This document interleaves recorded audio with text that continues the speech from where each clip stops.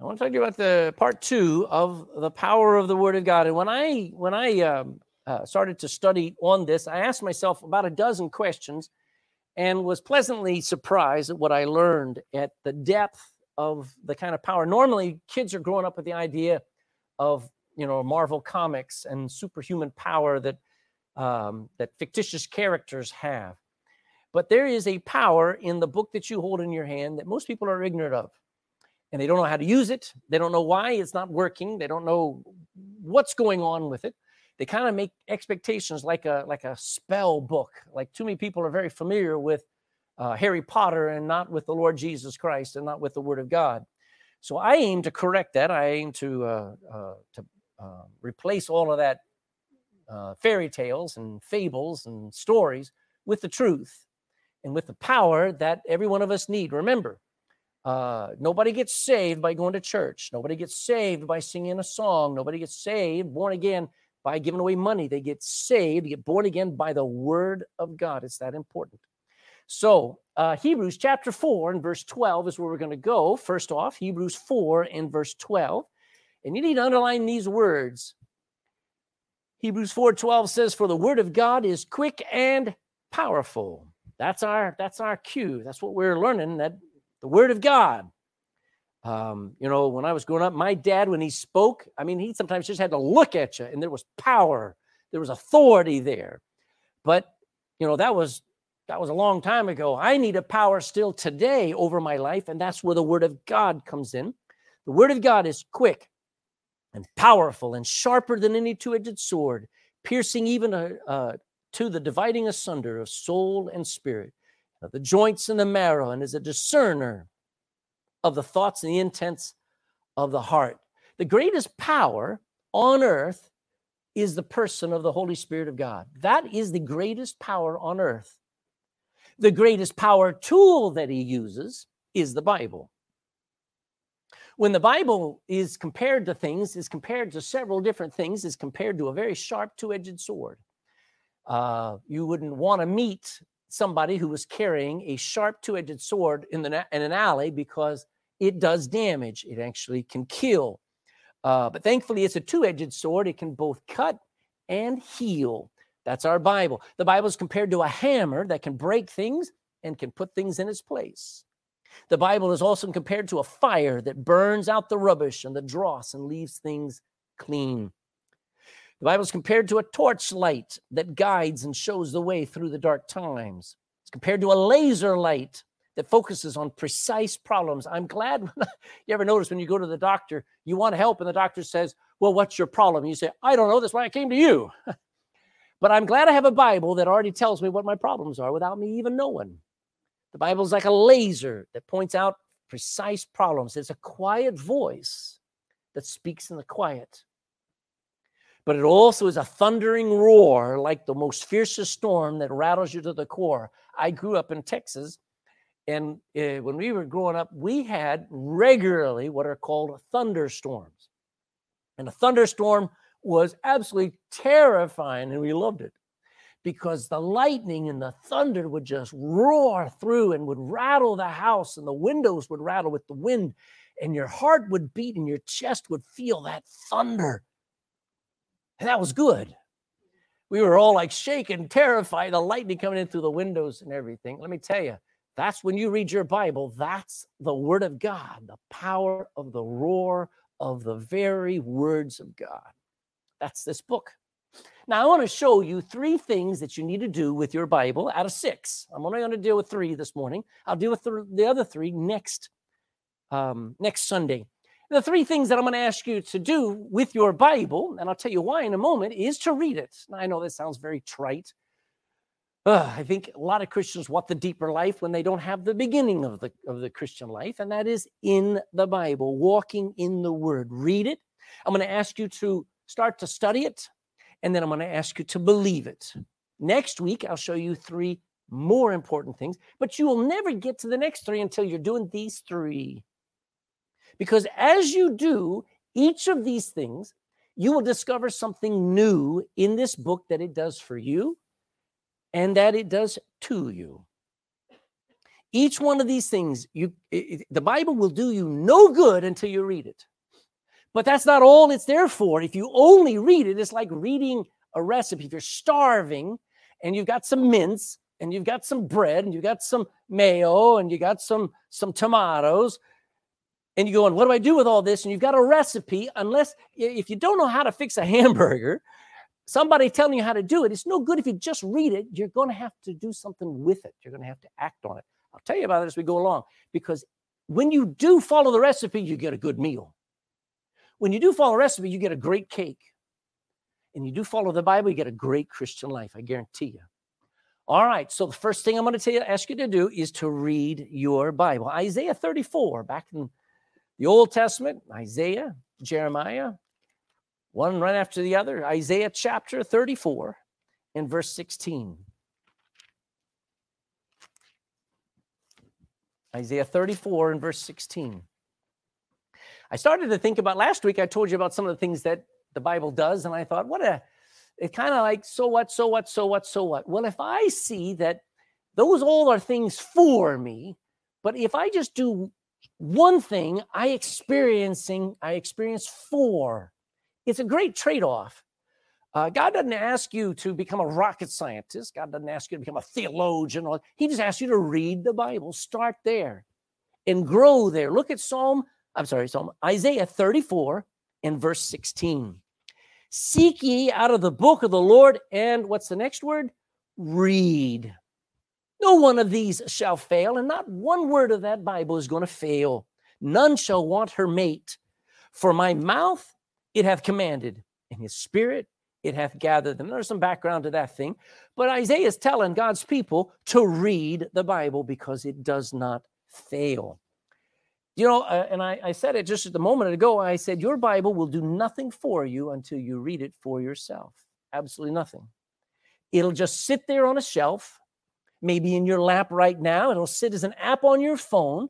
Maybe it's up in the loft or the attic, and it's just sitting there. And it'll do you no good until you read it. You'll wander. I guarantee you there are on Valentine's Day, there are literally countless millions of couples and people who are at war in their home. And they're wondering, how do I fix my marriage? How do I fix my love life? How do I fix my relationships with my kids or my wife or my husband? And they won't read the manual that tells them how to do it. You'll wander. You'll struggle.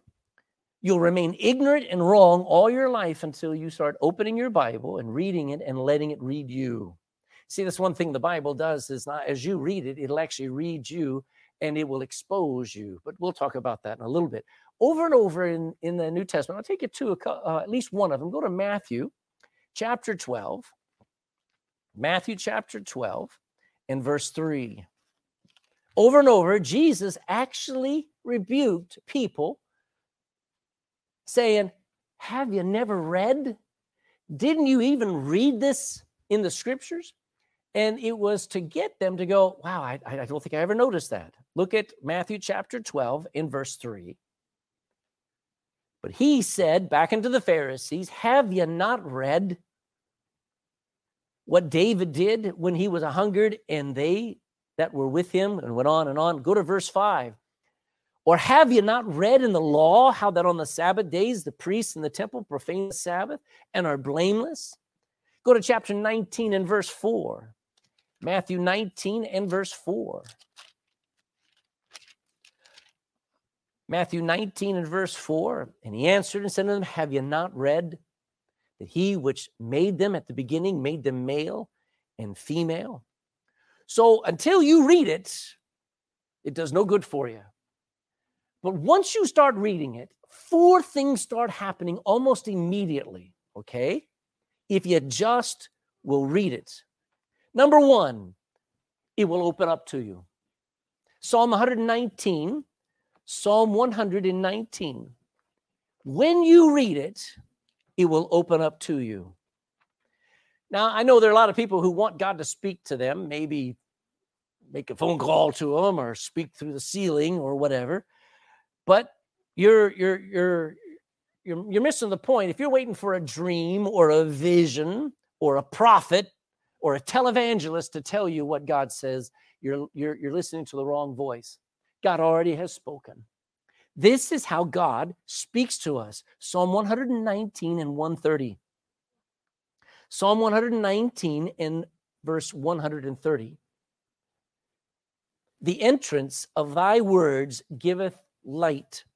It giveth understanding unto the simple. Just the entrance of it, no matter where you open it, that is light. When you open the Bible, it gives understanding. It opens your mind. It opens and it speaks to you. Don't ask God to speak to you when you won't open your Bible. One of the greatest, you got to understand, when you're reading it, you're listening to God. It's not just words on a paper. These are the words of God Almighty. The second thing that happens when you read your Bible is it washes you on the inside. John 15, go to the right. Gospel of John, chapter 15. John 15 and verse 3. Jesus speaking to his disciples, he says this, John 15 and verse 3. Now are ye clean through the word which I have spoken unto you. Thank God this is true. Doesn't anybody here wish or yearn to be washed from all the filth in our culture today? Have you gotten so used to the entertainment and to the things that are being said at work and even at home and on the television, on the radio? You can't read the newspaper. You can't read social media without coming away soiled and filthy and ashamed of what you just saw or what you just read. I found that social media is basically sinful media. It ought to be renamed that. Are you on sinful media today? Entertainment is basically the sexual abuse of your soul. Day after day. Listen, a day in the world, at the end of the day in this world, our spirit is soiled and stained and filthy and dirty. So God gave you something that is like clean water for your soul. This book is not filthy. You know what? Anybody in the world will try to say, well, that Bible's a filthy book. They are wicked. They're trying to protect their own sinfulness. This book is the most clean, pure, balanced book ever written. You can read in Genesis chapter 4, verse 1, and Adam knew Eve, his wife, and she bare a son and called his name Cain. You can, as a child, you can read that, and it is pure. It is clean, even though every adult knows exactly what happened when Adam knew Eve, his wife. Amen? The Bible is a clean book. Amen. And it is a cleaning book. It washes. It cleanses. What an awesome book. It is pure. If for no other reason, read your Bible at the end of every day just to wash away the muck and the filth and the poo and the dung of life. Because if you're not sick of how filthy your thoughts are and the spirit and the attitude that you carry after being out in the world, if you don't yearn for that, something's wrong with you. You've gotten so used to your sin, you think it's normal. I've read of some people who've never taken a bath since they were a teenager. You know what? They think everything's fine. Their body odor, they've gotten so used to, they walk around and nobody can sit next to them. Nobody can talk to them. Nobody can get near them. And yet, as far as they're concerned, they're absolutely fine. And that's some of you. Because your sin in your heart, and you're saved. I'm not doubting your salvation if you're born again. But you've gotten so used to the kind of sin that just goes around inside of your head and your heart and your spirit and your soul, and you don't read the Bible to get it cleaned up. There's something that happens when you just read the Bible. You say, well, I don't understand it. It doesn't matter. Just listening, Jesus said, you're clean through the word that I've spoken. Just listen at the feet of Jesus, and it's like cleansing. It's like the best bath ever. And you need to do it every day. Third thing it does for you is it feeds your spirit. Matthew 4. Go back to the Gospel of Matthew, chapter 4 and verse 4. Every one of these, I have at least a dozen scriptures. I wish I could take you down the journey of what I've learned and what I've enjoyed. Things that I already knew. It's not, well, these things aren't new, Pastor. Well, I'm not here to only teach you things that maybe you don't know. But I'm here to remind you of the important things that maybe you've forgotten. And that is that when you read the Bible, it's like sitting down at the meal, and it's Sunday dinner, and it's chicken, and it's potatoes, and it's corn, and it's, I don't know, what else can we throw on that plate there? Amen. and you're sitting down there, and you're not analyzing the food, you're enjoying it. And when you read your Bible, Jesus said in Matthew 4:4, he says, but he answered and said, it is written, man shall not live by bread alone, but you live by every word that proceedeth out of the mouth of God. It feeds you. Just your time in the Bible will feed your spirit. Most of us are like a prune that's been dried up. We haven't fed on the Bible, and we've shrunk, and we've dried up, and we're dead because we haven't eaten in a month. And you couldn't last for that long without food. Why do you think you can last that long without the Bible? It'll feed your spirit. The most important part of you is not what I'm looking at or what I talk to and hear from. The most important person that's in you is your soul and your spirit. And do you feed that? The Bible is the only thing that God gave you to feed that invisible part of you that's crying out for sustenance and for nutrition and for health. As a matter of fact, the Bible is compared to bread, as we just read there, is compared to water, is compared to milk, is compared to meat, is compared to honey, sweet honey, and it's also compared to salt and bitter herbs. It's a Christian's balanced meal. So when you say, well, I don't understand what I'm reading, it doesn't matter. It is still sustaining you. It is feeding you. A baby doesn't understand creamed corn versus, juice or whatever. It's just feeding on it. The Bible says as newborn babes, we should desire and yearn for and cling to the sincere milk of the word. So just open your Bible and it'll start feeding you. You'll find there's a part of you that hasn't eaten in a while and it starts getting stronger. And the fourth thing that'll happen if you start reading is it'll hurt you. Go to Acts chapter 7. Acts chapter 7.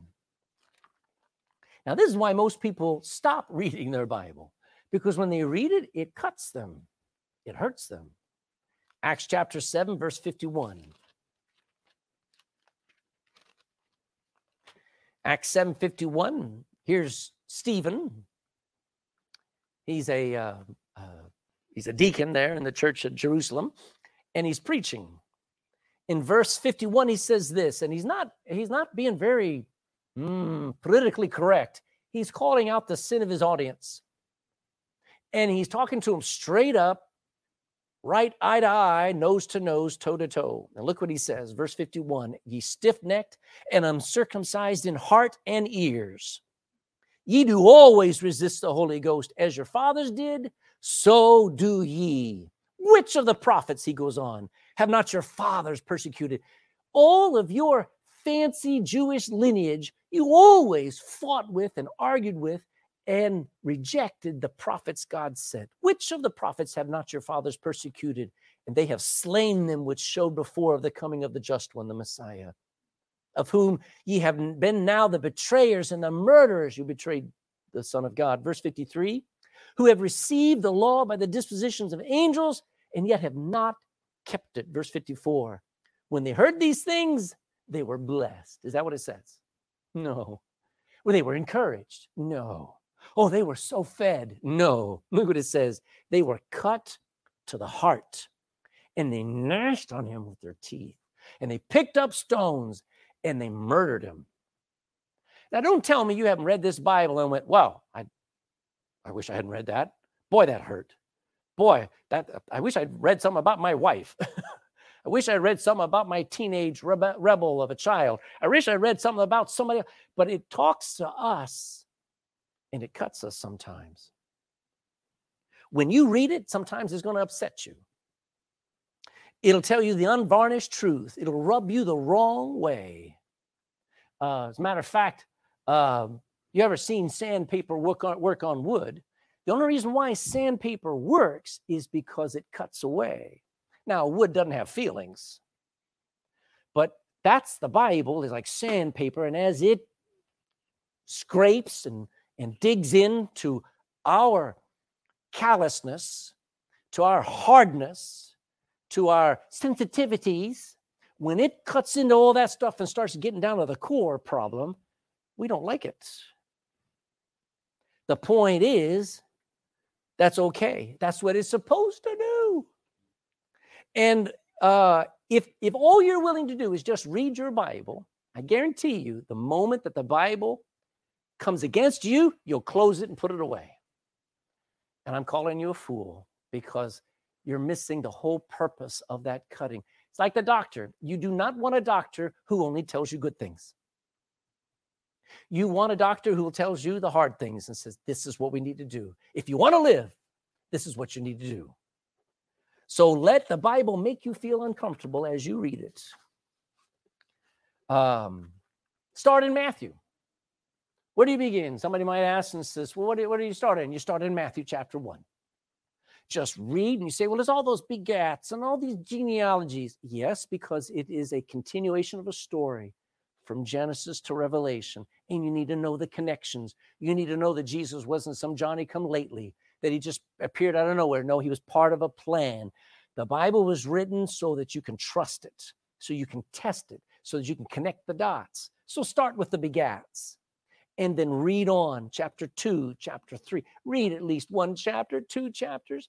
Somebody asked me, how many chapters do you read, Pastor, every day? I try to do 4 every day. Sometimes I do 10. Sometimes I do 1. If I've just got a busy day, sometimes I'll listen to catch up with some of my reading on the audio Bible.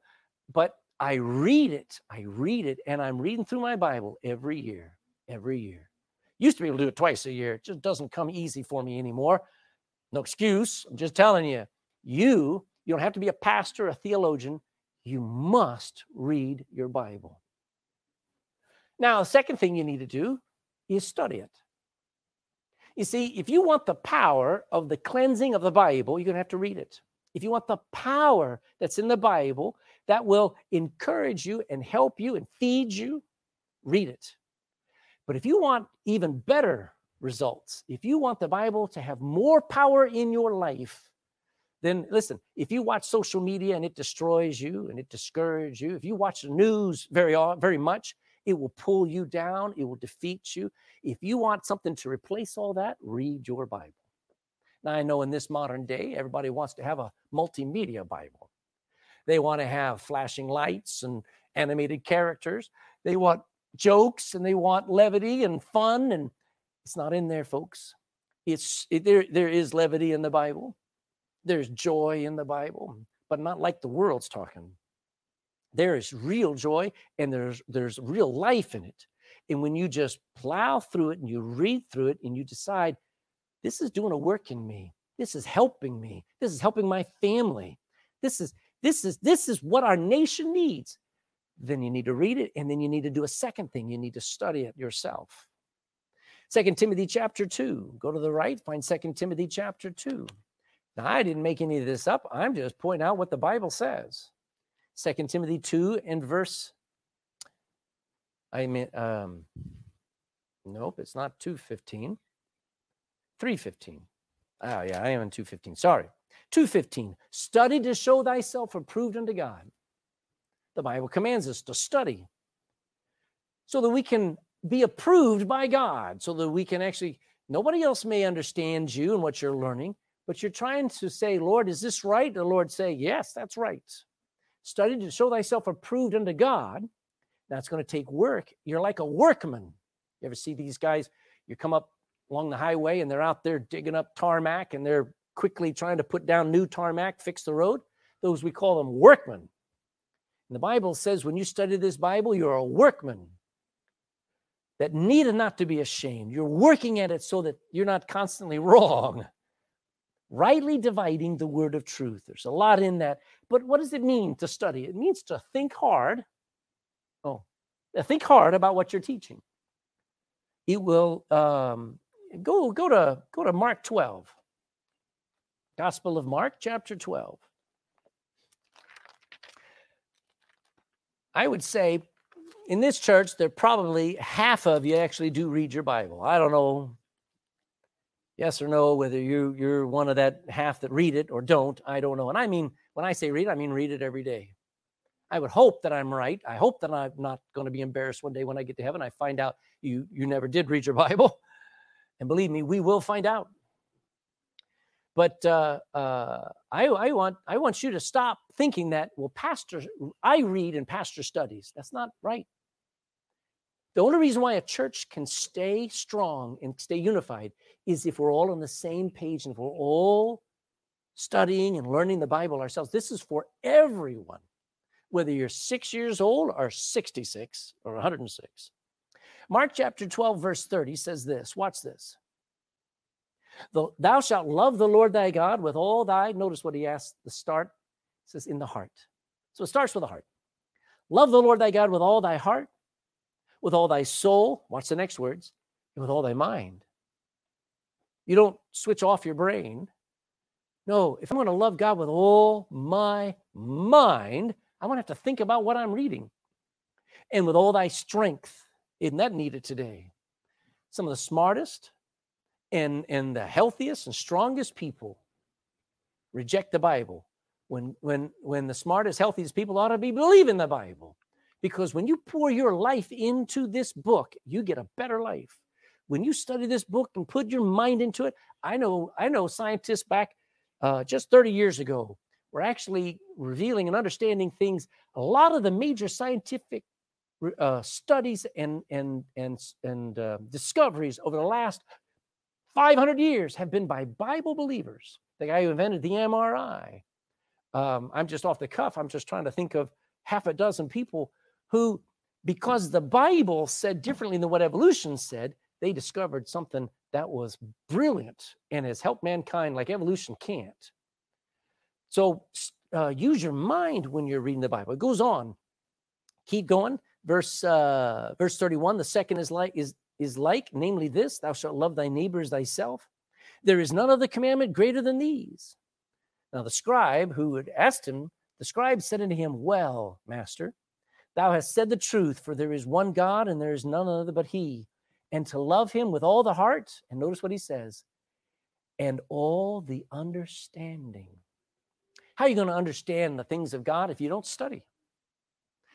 Somebody, if you remember taking algebra in secondary school, I mean, you had the book, you saw all the lines and the X's and Y's and squares, and but there was no understanding unless there was a teacher there trying to explain how to find X. And it's just wonderful when it clicks and you understand how you arrived at the answer. And you're going to have to study the Bible to come to the answers. And what's great is the Bible is a self-teaching book. I don't know too many times or too many things in the Bible where when you're reading just something and all of a sudden it's confusing, if you just keep reading, the next verses will explain what you just read. It's called a self-interpreting, a self-teaching book. If you will study your Bible, what happens? The Bible teaches you. Psalm 119, back in the middle of your Bible, Psalm 119 in verse 98. Psalm 119 in verse 98. Again, we're going through the book of Psalms, specifically Psalm 119 right now on Wednesday night. So I encourage you, I call it the Bible Psalm because it's all about the Bible. Psalm 119 verse 98 picks up with this thought. It says, thou, God, through thy commandments, has made me wiser than mine enemies, for they are ever with me. I have more understanding than all my... Wow, what a braggadocious statement. What an audacious statement if it's not true. But it is true. The more you learn this Bible, the more you know than your teachers who, if they don't know the Bible, okay? So for thy testimonies are my meditation, verse 100, I even understand more than the ancients, the old, because I keep thy precepts. You know, it's too sad that somebody once said this, too soon old and too late smart. You ever heard that phrase? But you don't have to be, you can be 25 years old and be wiser than every 60-year-old who's going down to the pub every night. who's lost their wives, lost their families. You can be smarter than the ancients by going by the Bible if you'll just study it. You see, when you just read it, and there's a time for reading, and then there's a time for study. Reading it, it washes you, it feeds you, it hurts you. But what else does it do? Well, nothing until you get into where, you know what, it says something like the word propitiation. You need to find out what that word means, and you'll start dancing. You'll start shouting, raising your hand. Woo, it's all paid for. Full payment. All of my sins, gone, gone, gone, gone. When you learn the meaning of the word propitiation. So you read there in 1 John chapter 2, he, Jesus, is our propitiation. It'll thrill you when you learn it. You got to study it. And it'll teach you. You know what? It'll answer all of life's core questions. Like, who am I? Remember when you used to ask that? You don't ask that anymore. Some people don't know what they are. But here's the Bible to tell you who you are. Why were you born? You know, life's core questions are, what's my purpose? Why am I here? Why do I do so many wrong things? What happens to me when I die? You know, the Bible will answer you, not with short, pat answers, but it'll answer you with strong, precise meat that'll stand up to scrutiny. Now, Bible study is the highest form of learning. It's better than all the degrees and the PhDs and the courses anyone ever could complete. And it's not, listen, your Bible's not all that you can know, all right? But it's all that you must know if you're going to have a godly life, if you're going to have a full life, if you're going to have joy. It's not all that you can know, but it's all that you must know. It is the foundation of all learning. So it'll teach you if you'll study it. The Bible will teach you. It'll expose hidden things. I mentioned this last week. I won't go over it again, but Jeremiah 17:9 says that the heart is desperately wicked. It is deceitful. You don't even know your own heart. So you need a Bible to tell you what you're like. It not only does that, it convicts us. Once it comes up. Back there in Hebrews 4:12, it says the word of God is quick and powerful, sharper than any two-edged sword. It cuts deep, kind of like opening up a cadaver or opening up doing surgery. It's able to get in between the joint and the marrow of a bone, which is very tight. And it's able to divide asunder, put the parts that are spiritual, parts that are soul, and parts that are flesh, able to divide you all into parts and say your problem is spiritual here, problem is emotional here, and a problem is physical here. That's the Bible. And it convicts, it exposes. You don't even know the idols you have in your heart and in your home and in your life until you're reading the Bible. It says your TV's an idol, or your family's an idol, or yourself is an idol. And you wouldn't know that unless you read the Bible. You don't know all the bitterness you have until you're reading along and you read about Esau. And you go, that's me. You need a good looking glass that shows you and me who we really are. It convicts, it makes us feel guilty. Now, it may cut you when you read it, but boy, it really cuts you when you study it and you find out, that's me, Lord. It cuts and it convicts. But it has a surprising effect because I talked to you about when you're just reading it, it washes you. It actually does it to a second degree. Go to John 17. It actually deep cleans. John chapter 17. I figure Eric will like this one. But you see the stuff on the left of the picture there. You know what that is? We call it scum. We call it dangerous. If you've got a footpath or you've got a back garden patio there and it's got all that on there, you don't walk on that because you'll slip and fall and die. You need somebody with a power washer who doesn't just pour water on it. You need somebody that can go in there and can blast it away. And you're not going to be able to deep clean the things that you've struggled with and you've lived with all your life unless you study your Bible. You make time to let the Bible hammer away like a jackhammer, like a Kango hammer, and let it power wash. Look at John chapter 17. I'll show you what Jesus prayed. John 17, verse 17, Jesus is praying to his heavenly Father, and he says, sanctify my followers. Sanctify them through thy truth. Thy word is truth. Now, sanctify means deep clean. I'm being very practical. You pick up a cup out of the cupboard there. Somebody wants a cup of tea, and you hand them a cup. It looks gorgeous on the outside. It sparkles even. But they tilt it over and get ready to pour the tea water in, and it's got scum and muck and stuff growing in it. You wouldn't drink it, would you? Because it's not been cleaned on the inside. I mean, cleaned. And you wouldn't just run it under the water. If you ever picked up a cup that or how about this? It's time to have cereal, okay? So the kid said, I want cereal for breakfast. So you go and you get a bowl. But that bowl has been the dog's bowl for the last month. Would you use it? Would you just put it under the water? Or would you deep clean it? You see, when Jesus says sanctify them, he's saying, God, I want my followers to be sanctified. I want them to be clean through and through. Not just bathed, but cleaned in their thoughts, clean in their attitudes, clean in their desires. Sanctify them through thy word.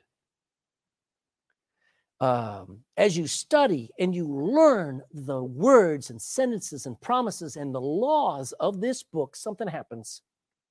It will powerfully replace the demonic strongholds in your life and replace it with the worship of Jesus Christ alone. I can talk to you all day long. I can tell you where your problem is, and it'll do no good until you go and you learn it for yourself. Until you see it for yourself. You know that preacher? He's right. I read it myself. I cross-referenced it. I studied it. And I found out he's right. That's when that stronghold of the devil comes crashing down. Because you did it. The Bible tells us in 2 Corinthians 10, verse 5 says, casting down imaginations and every high thing that exalted itself against the knowledge of Christ. Those high things are strongholds the devil puts in your life, like any addiction you might have, or any bitterness. And believe me, bitterness is a stronghold that is affecting everyone. And you're not going to get rid of it until you study it out and you see yourself in it.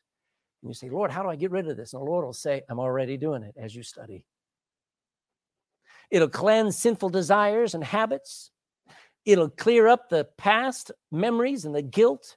You know, when you study the sovereignty of God, it'll tell you and remind you that God was in control back when you got hurt, just like he's in control now. And he'll be in control when he takes you all the way home to heaven. And you'll be able to put the past in the past. That's when you study.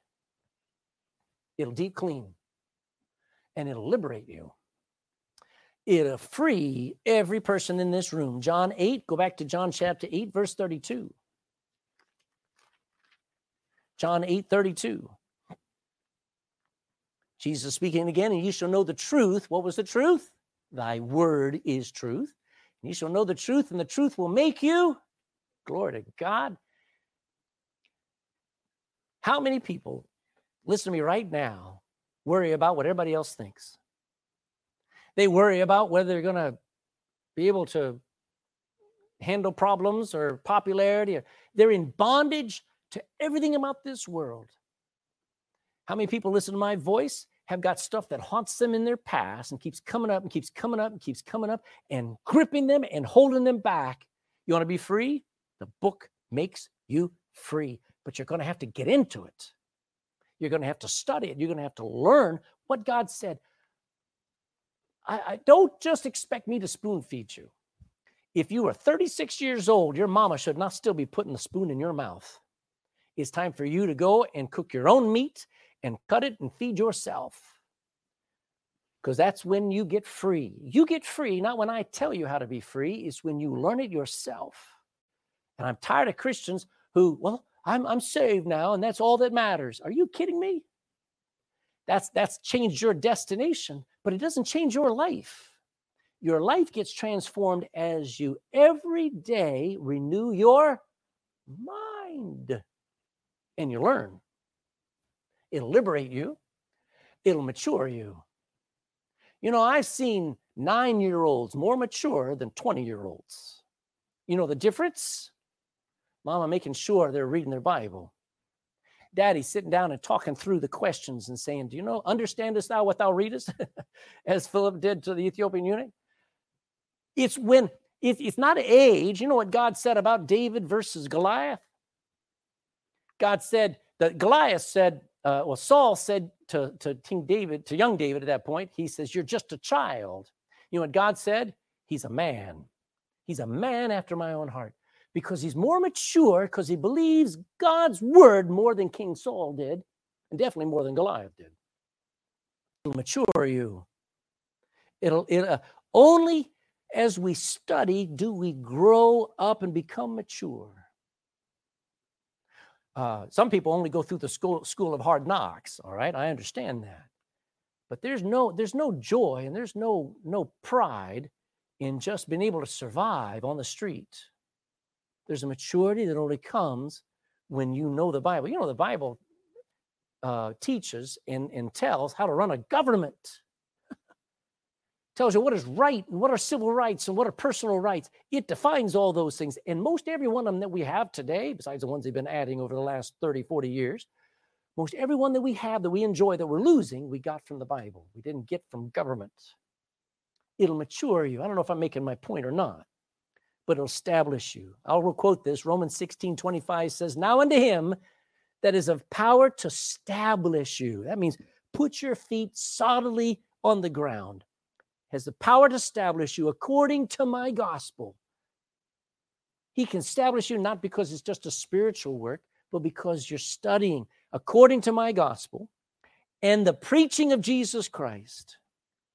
You want to be a more balanced person, where you're not so easily swayed by all the propaganda of the news and the social media and the peer pressure. You want to basically be right more than all the stuff that goes up and down like a yo-yo every time on the news.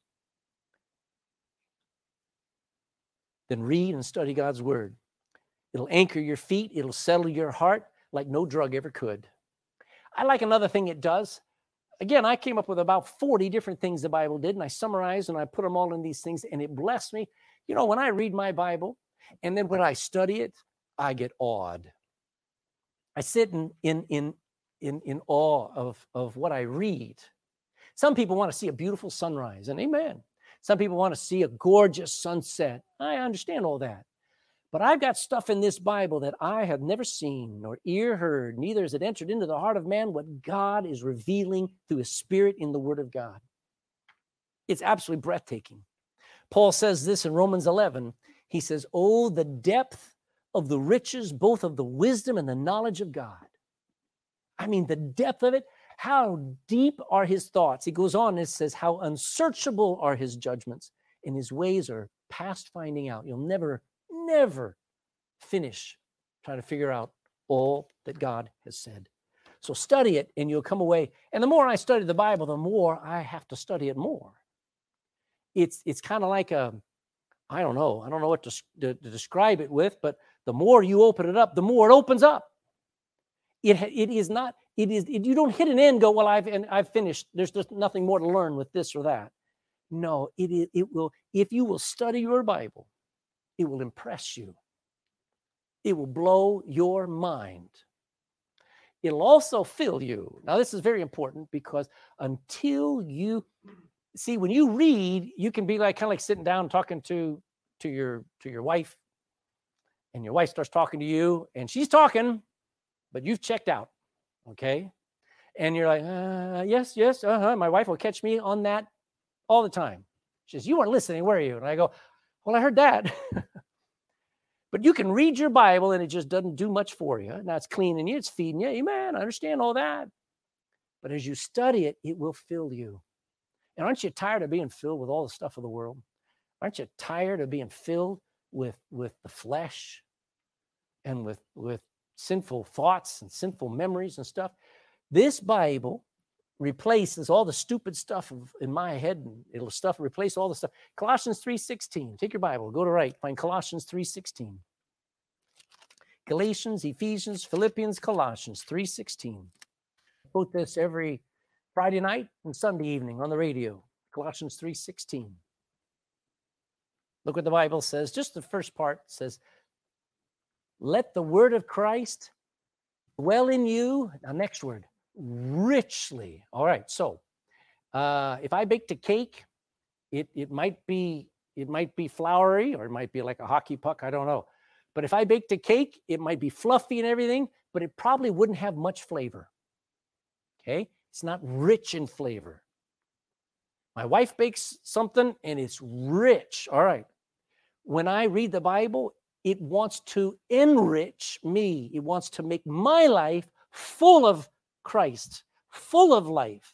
Let the word of Christ dwell in you richly, deeply, fully. And that's how and it goes on and it says, in all its wisdom, teaching and admonishing one another through psalms and hymns and spiritual songs. Anyway, it'll fill you. Last thing on this second point is this: it will scare you. When you study the Bible, I guarantee you, you're not only going to be hurt when you read it, you'll be terrified. When I read my Bible, it constantly reinforces the reality that I fear God. You know, I read in Jonah, and Jonah's sitting on that boat. He's actually sleeping in that boat, running from God. You know what he says to those men in the middle of that storm as that boat is sinking? He says, I fear the Lord. Well, you know what? He may say it, but he didn't believe it. He wanted to die. But those men, in that moment and that fear, they realized the big God of heaven and earth was coming down on them, and it was all Jonah's fault. And I thought I wonder, don't I need to make sure my life stays right so that other people's lives aren't at risk? And that was Jonah. Jonah didn't care who he hurt, didn't care his attitudes and his reaction to the will of God and to the call of God were going to kill and destroy the lives of all those sailors on that boat. I don't know if you know the story of Jonah there, but that ought to put the fear of God in us that, you know what, it's not just about me. I read along in there. And when I got saved 40 years ago, 41 years this coming June, when I got saved, it was because I feared God. I knew God. John Cranford told me over and over, well, God loves you. Amen. But he also said, but you're going to hell without Jesus Christ. You can do all your best works and try to get your way to heaven. But if you reject Jesus Christ, the wrath of God is on your head.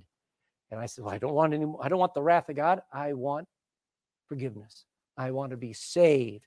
And that's when I got out of my chair and I got on my knees and I asked him to save me because I had the fear of God. So when you read your Bible, it will rattle you. When you study out some of these things and you start seeing yourself in Esau, or you see yourself in Adam or Eve, you see yourself in Moses in his anger, it'll terrify you. And that's a good thing. Be careful, dear Christian. Don't think that what happened to Moses won't happen to you.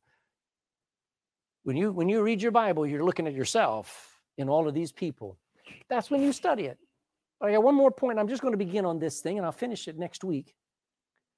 But as you believe the Bible, first thing, read it. Second thing, study it out. But then I'm going to ask you to believe it. Acts 26. Acts chapter 26 and verse 26.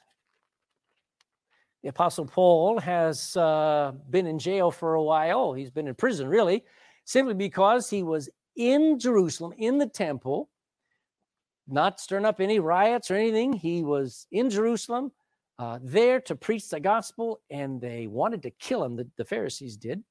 And so that has brought him all the way now to stand in front of a king named King Agrippa. In chapter 26 and verse 26, he gets to speak to King Agrippa. He gives him his testimony. He pleads with him. And watch what he says in verse 26. This is priceless. He goes on and he says, for the king Agrippa knoweth of these things, before whom also I speak freely. This is Paul talking. For I am persuaded that none of these things are hidden from him. He knows about all these things. For this thing, what Christ did, was not done in a corner. King Agrippa, watch what he asks. Believest thou the prophets? I know that thou believest. And then Agrippa said back unto Paul, almost thou persuadest me to be a Christian. What was holding him back? The belief that who Jesus was that Jesus was who he claimed to be. That what Paul was preaching was the truth. You see, what held King Agrippa back was he didn't quite believe. Oh yeah, he had the head knowledge, but in his heart of hearts, he didn't just believe, because he said, Paul, you're challenging me to be a Christian, but I can't go there. I just can't believe it all. And that will send a man, a woman, a boy and girl to hell. Because this is where the greatest work gets done. You can read your Bible all day long. You can study out every word, every syllable, and miss the whole point of your Bible and end up in hell. When you read the Bible, it'll take you through the law. It will convict you as a sinner. And as you keep reading your Bible, hey, you read your Bible, you'll see yourself in Adam. You'll see yourself as like a sinner like David was when he got up on that roof and he went looking for a woman bathing and naked. And you'll see yourself in your sin like Pharaoh. And then it will bring you face to face as you keep reading your Bible. Boom, you get Matthew and you meet Jesus. And when you just simply believe what you read in that book about your sin, about God's righteousness, about heaven and hell, about God loving a sinner like you and me and dying in our place, that's when it converts. That's when the Bible does its greatest work. I'm all for the Bible making you a better man or a better woman, but it's no good if it doesn't save your soul. Romans chapter 10, and I'm done. Romans chapter 10. Romans chapter 10 and verse 9. Romans 10:9 says that if thou shalt confess with thy mouth, be able to say it with your mouth, the Lord Jesus, and shalt believe in thine heart that God hath raised him from the dead. What an impossible thing. And yet I believe that Jesus is alive. He is God come in the flesh, and he's alive forevermore. It says that's when thou shalt be saved, when you believe. For with the heart man believeth unto righteousness. We'd say unto perfectness, unto all the things that God requires. I just believe it and I get it. For with the heart man believeth unto righteousness, and with the mouth confession is made all the way to salvation. Look at verse 17 there. You see, the Bible doesn't make people religious, it makes them new. Verse 17 says, for so then faith cometh by hearing, and hearing by the word of God. The Bible changes you, saves you by giving you the faith, giving you what you're supposed to believe. I can tell you, I can preach, I can plead, but you need to see with your own eyes. You need to study it out. Don't just believe. Some people get an emotional high when they go to church or they hear some special preacher. They call them usually evangelists and stuff.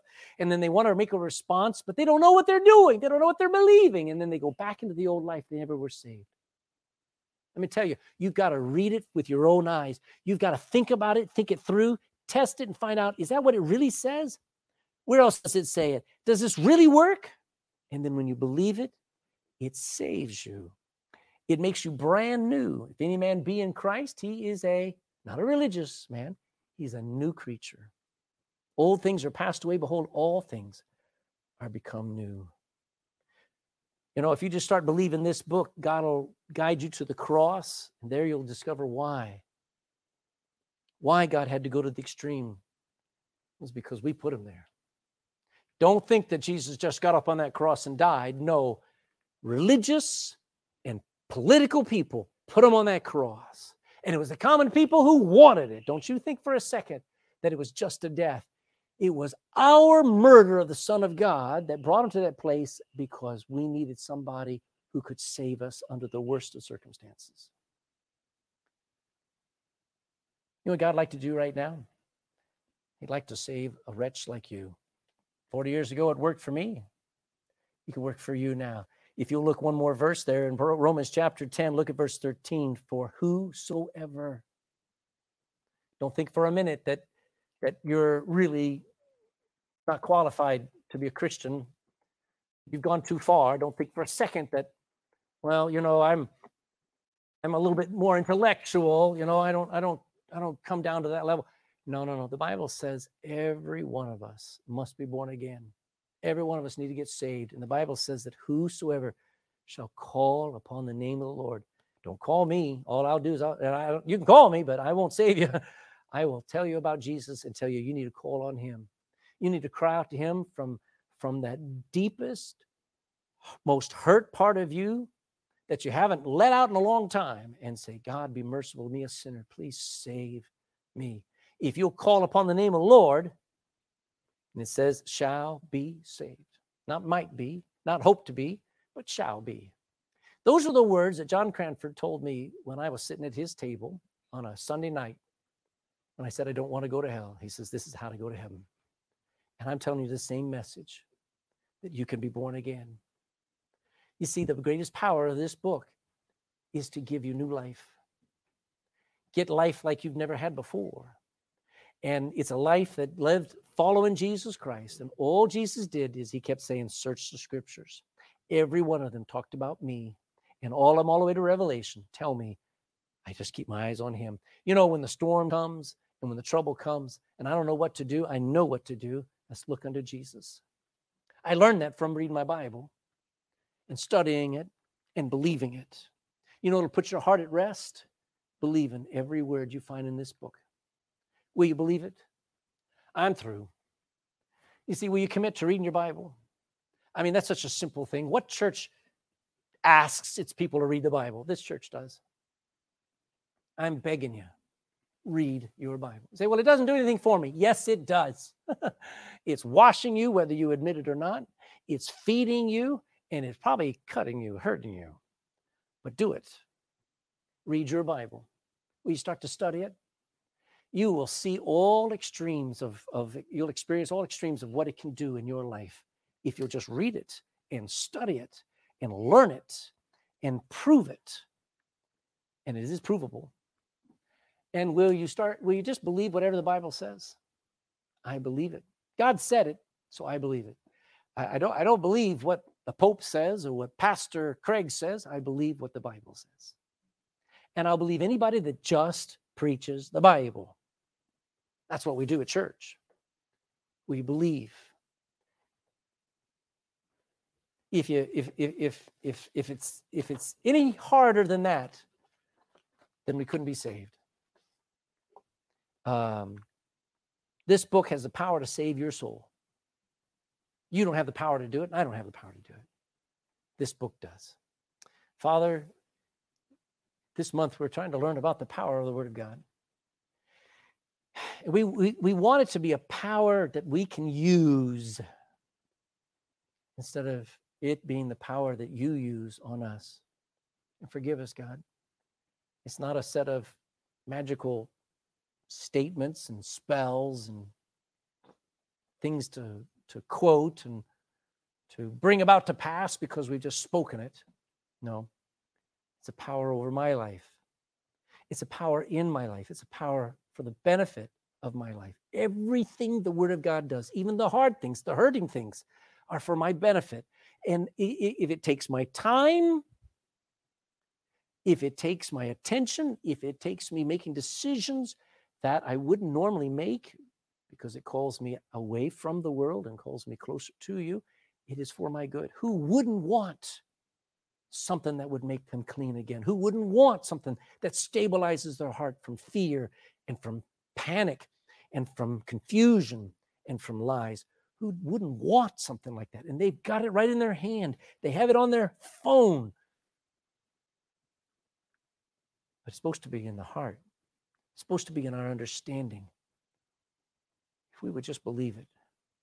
And when we do, everything starts brand new. It's different now. Thank God it's different. So would somebody please desire and decide today they're ready to get saved?